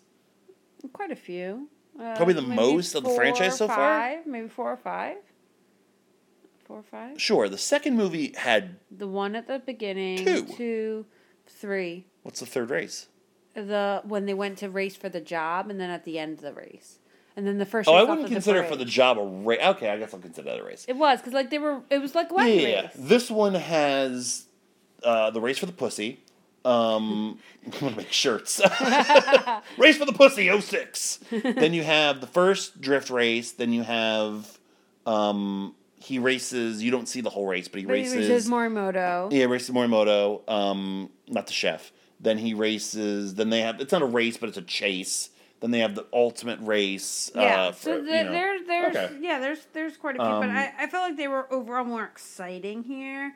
But so that bit has Han's quote unquote death, and it resonates because of how awesome that character is. Because you're like, oh fuck, this movie's not going to be as fun anymore. But everyone's reaction doesn't like warrant it. Like Sean's like kind of stares at it, and then they're just out and about trying to figure out what to do to solve the situation of the Yakuza. But the character's so good that you're sitting here feeling sad about it because... Absolutely. Yeah. And it's naturally undone, but thankfully it's not. So that's just shows you how bonkers this is. And I like that the movie finally hinges on a race at the end. Because the other 2 movies don't really hinge, like... Dom and Brian's race at the end of the first one is mostly just a dick showing contest of, like, what they've been through. Like, that's not a real race. Absolutely. You know what I mean? The second movie doesn't end in a race. It ends in a chase.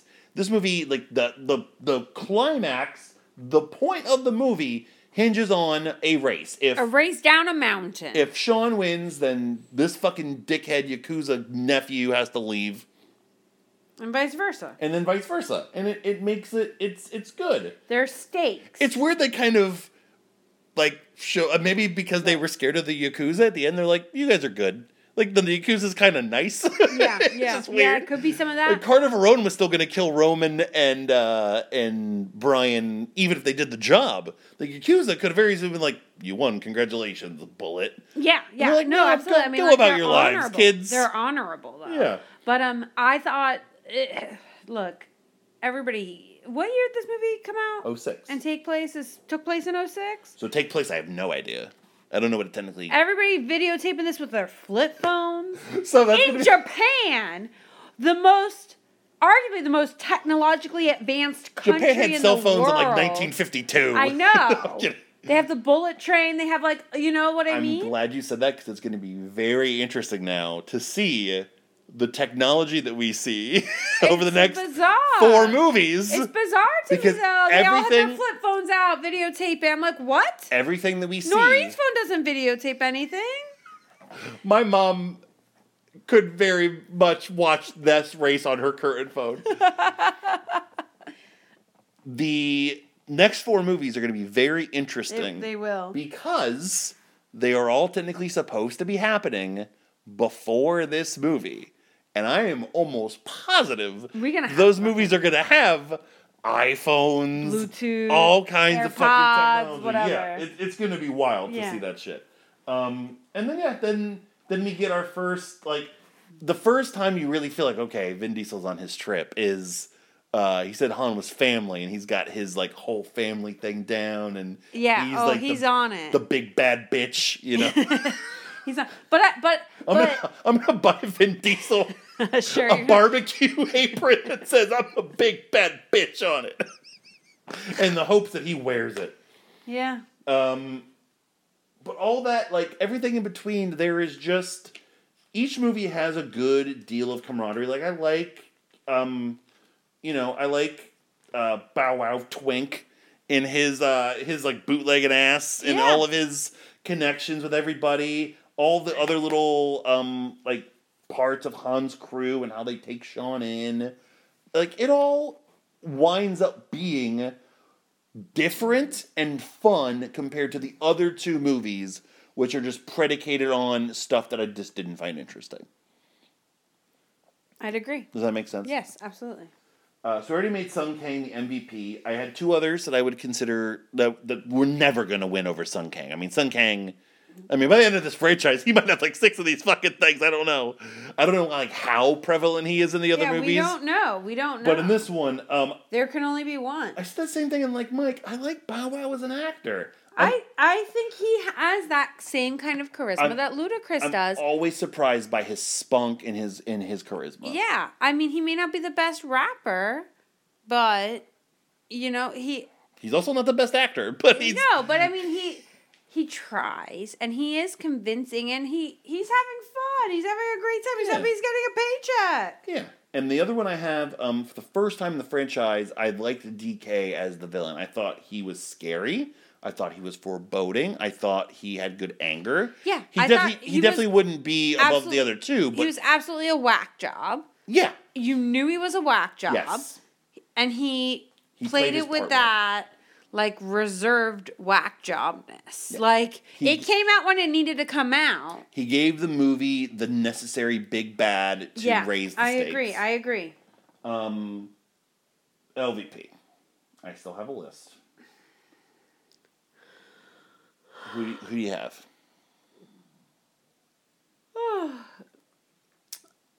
Who don't I have? So I will tell you one person who it's not. I didn't like the guy that played Morimoto. He was just very overacting, and he had weird hair. That's all I'm going to say. Look, I wasn't sure what movie I was watching when he came on the screen. What's that supposed to be? I don't know. I thought the girl who played Neela was okay. No, she was okay in the big confrontation scene, but then, where she's going to DK after Sean took her on the date and was, he was right in her face, like talking about her mom and, how she's going to wind up the same way, and he's like intimidating her. I thought she was okay in that scene. The rest of it, she was the first person I wrote down. She was just all right. I'm not watching Whatever. the Fast and the Furious franchises for, like, solid female acting, unfortunately. What? But to me, at this point, she was the basement.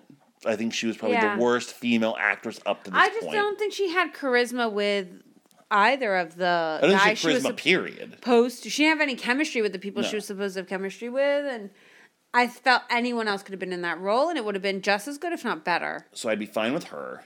I think we have to address Lucas Black. He... You know what I thought of immediately when he came on my screen and when he started talking? What? Solpa. No. It reminded me of it for whatever No, reason. and it could just be because Jillian started just saying it for whatever reason. Because we were reading a book and it had solar panels in it, and I told her, hey, from now on, if we bring this up, say Solpa. Solpa. He has this, like, golly gee, Southern Alabama Yeah, shit accent. But then he doesn't enunciate fit. fully, and there's just something about him that I didn't connect one, with. It's one of the most baffling performances I've ever seen, because I think for the character, I think it works perfectly. I agree. But should that be? Yes! I don't know. Yeah. Because the only thing we have to base it off of is essentially Paul Walker. And Paul Walker is not that. Paul Walker is not like a hayseed. Right, Paul Walker's a that's fucking, what this a was. top. This guy's a brash hayseed who just doesn't know when to fucking quit. Yes. And every time he has to make a declaration or stand up for somebody, it's like, boy, you sound dumber than hell. But it still kind of fits and works. It's so weird. Super weird. Every time he had a scene, I was like, God, he's terrible. But I'm like, or is he kind of brilliant as this character? Right, like I can't tell. So that makes me kind of think we should go with Neela. Yeah, I feel like we have to because he was like an enigma in this role.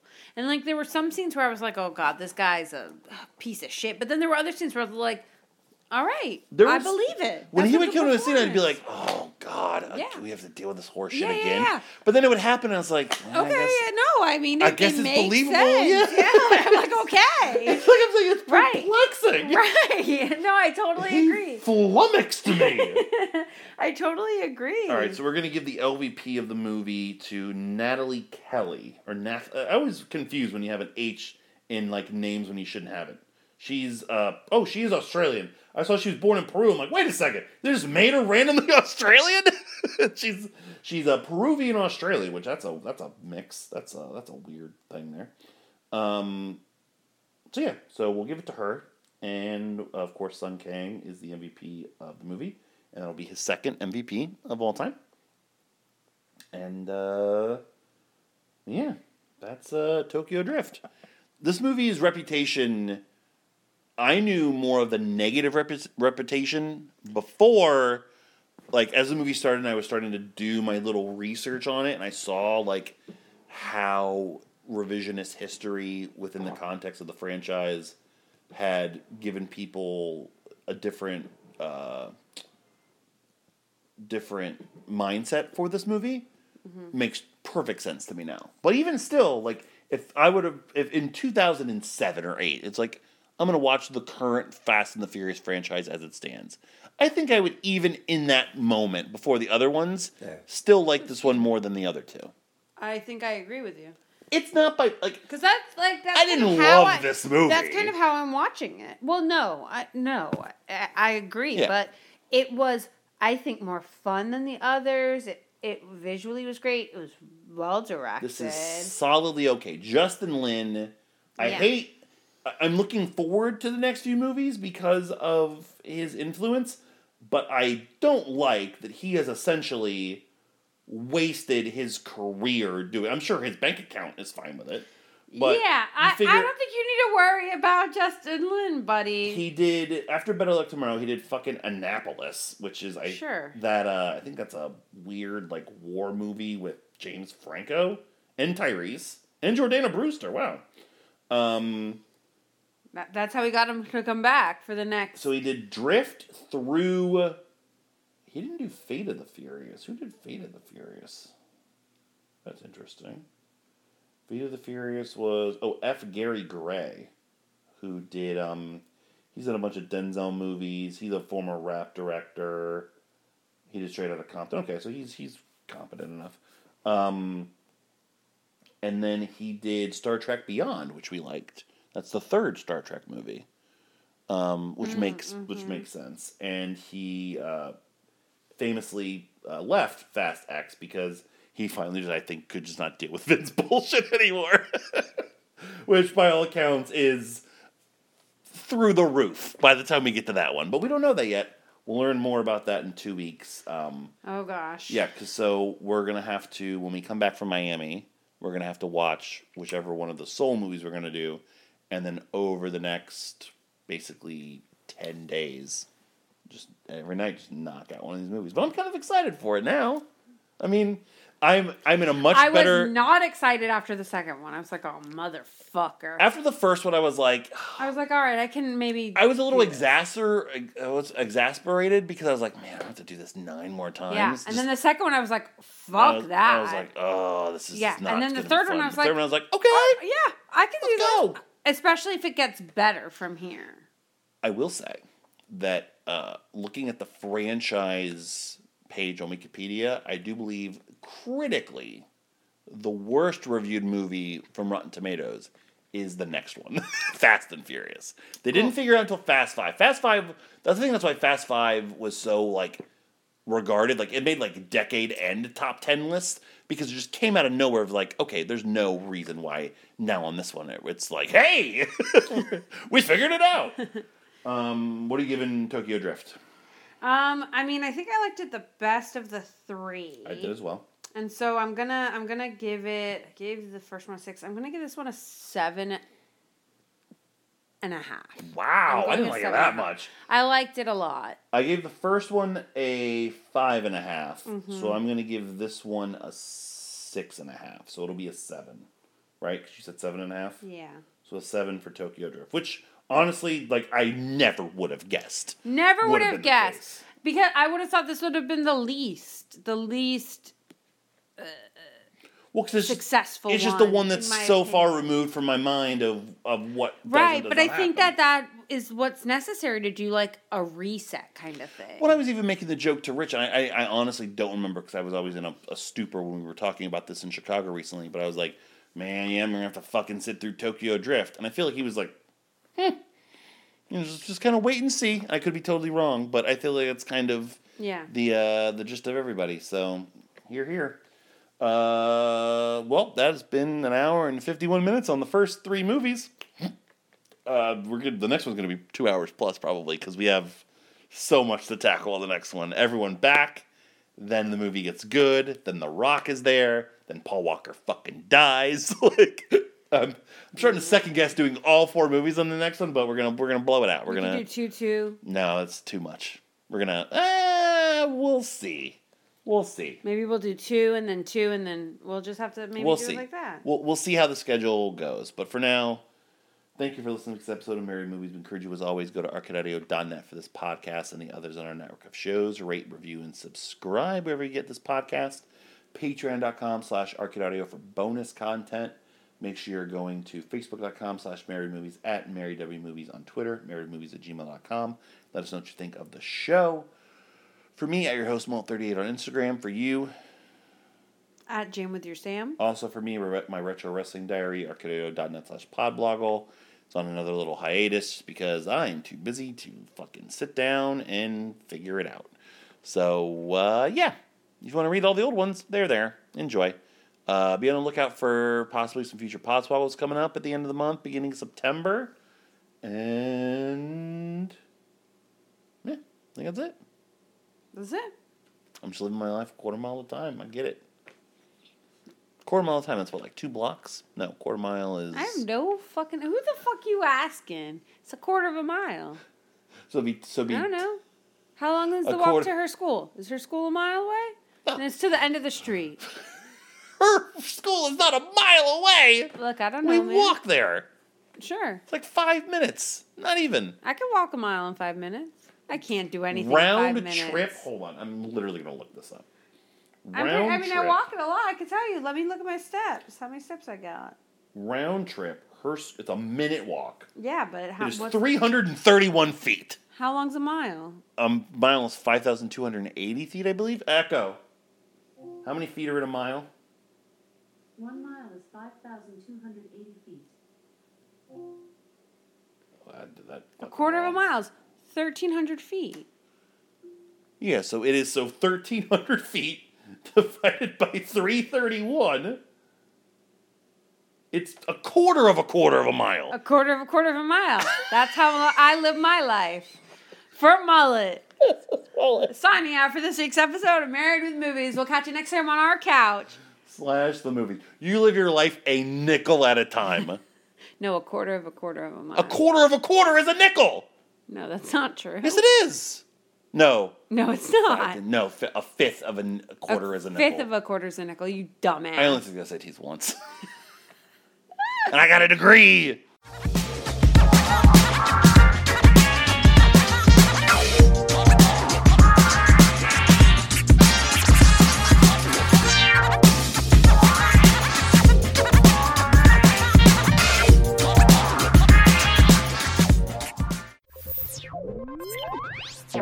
Thank you for playing Arcade Audio.